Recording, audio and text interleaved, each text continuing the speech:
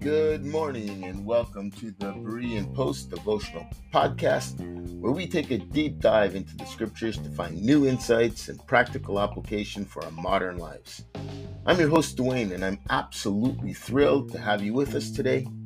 Each day we'll explore a different passage from the Bible, unpacking its meaning and exploring how it can guide our lives for today. So grab your Bible, your favorite drink, and get ready for an exciting journey of discovery.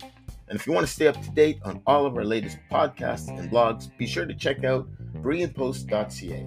Also, join our Facebook group where we call ourselves Bright Future Bible Freaks, and we have a lot of fun there together. But right now, we're going to get started and jump right into today's devotional.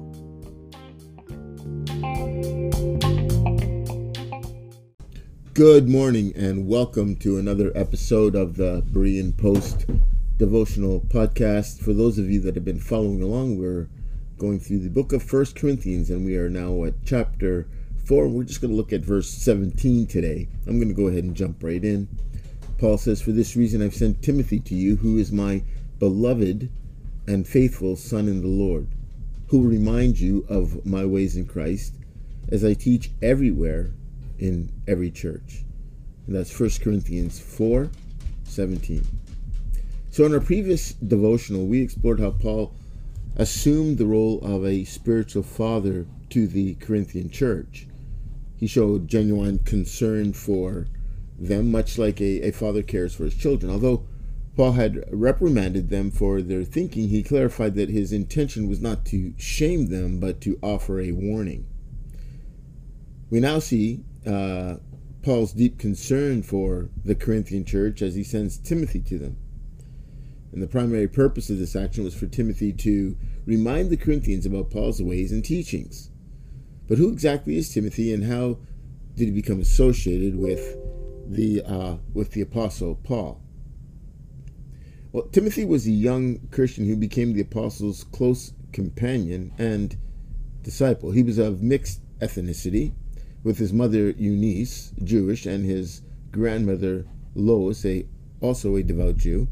However, Timothy's father was Greek, which made Timothy a product of a mixed Jewish-Greek heritage. But Timothy met Paul during Paul's second missionary journey.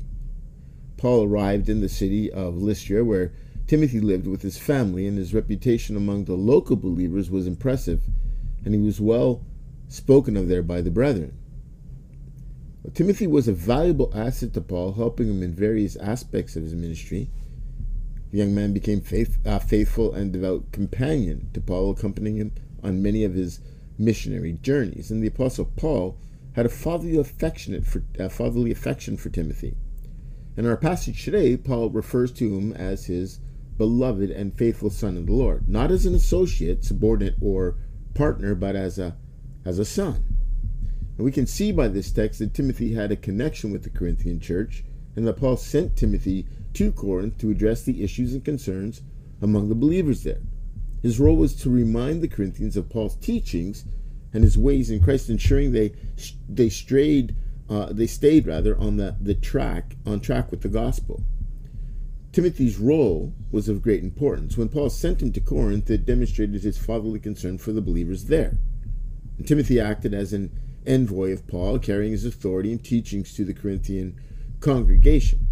And his presence was meant to reinforce Paul's instruction, offering guidance, and to ensure that the church remained steadfast in its faith.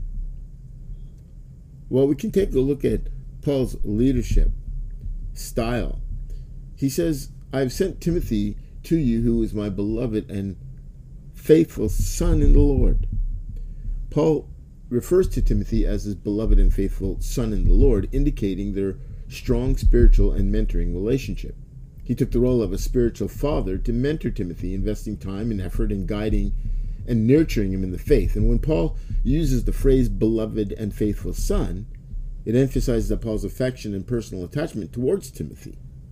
It highlights a leadership style that values love, trust, and emotional investment in those under his care. Paul's leadership is not merely based on authority and position, but is also a genuine concern and care for the well-being and growth of his followers.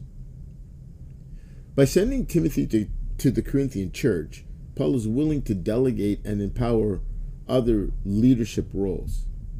He entrusts Timothy to he trusted Timothy to represent him and communicate his teachings effectively. Paul's leadership shows that he recognized and developed the leadership potential in others, providing them with opportunities to serve and contribute to the ministry. And the phrase "in the Lord" suggests that Paul's view of leadership is grounded in a strong spiritual foundation. He saw his leadership and Timothy's role as ultimately guided by and accountable to the Lord. Paul's leadership was not about personal ambition or self-promotion, but about faithfully serving God and his people. Paul's approach to ministry contrasts with the experience of young men and women who want to be used by God in ministry today. Often in modern church denominations or movements, there's a hierarchical structure where authority and decision-making are more formalized and or centralized. The emphasis on personal relationships and mentoring between Paul and Timothy may be less prevalent in some organized church structures today. For instance, the decision to send Timothy was based on Paul's own discernment and relationship with Timothy, recognizing his faithfulness and suitability for the task. But in contrast, many churches today may not always emphasize the commissioned individual's discernment and intimate knowledge, as seen in Paul's case with Timothy. Often leaders are appointed based on institutional processes, committees, decisions, or ordination processes. It's important to note that Timothy's mission to the Corinthian church was not just a job assignment or task to be completed. It was rooted in a deep relationship of trust and love between Paul and Timothy. In contrast, in some contemporary church structures, ministry roles and responsibilities might be more functionally defined, focusing on specific tasks and job descriptions. While this kind of administrative approach can bring efficiency and clarity, it might not always foster the same level of personal investment and connection between ministers and their communities. Our last observation would be regarding actual training. For example, Timothy's role as Paul's son in the Lord highlights the informal nature of discipleship and mentoring in the early church community. Paul poured into Timothy's life for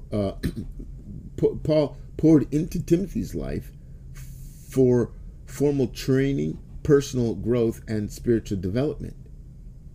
In contrast, today's church denomination often emphasize formal theological education and seminary training for the ministers, valuing academic credentials and structured learning. Well, we think there's much to be learned from how Paul viewed his role in the church, not merely as an administrator, but as a spiritual father. His relationship with Timothy exemplifies this perspective, as he treats him like a son rather than a delegate or subordinate. Paul's approach reflects the New Testament's depiction of the church as a vital organism where relationships are familial and interdependent, emphasizing spiritual family dynamics.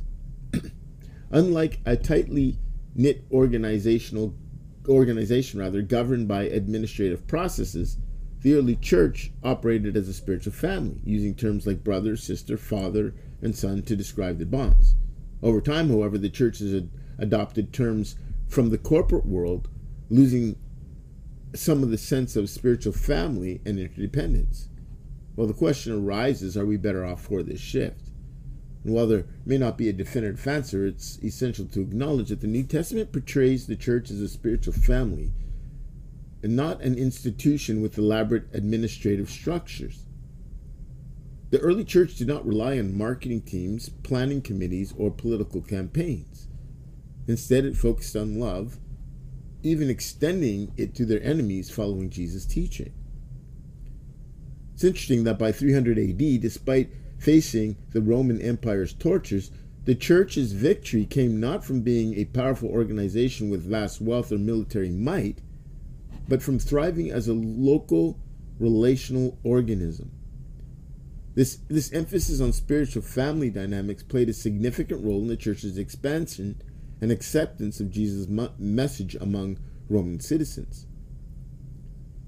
In contemplating these insights, we may find value in re-examining the essence of the early church model and restoring a sense of spiritual family and interdependence within the church today. Emphasizing love, unity, and genuine relationships may lead to a more vibrant and effective Christian community. Hey there, thanks for listening to the Berean Post podcast. And if you've been enjoying our daily devotionals and discussion on Christian theology, then we invite you to sign up for our blog or podcast at thebereanpost.ca to stay current on the latest episodes, get behind the scene content, and receive additional resources to help you deepen your faith. Just visit our website and enter your email address in the subscription box, and don't miss out on this opportunity to stay connected with the Berean Post. Also, don't forget our Facebook community, Bright Future Bible Freaks, and we look forward to seeing you at the next show.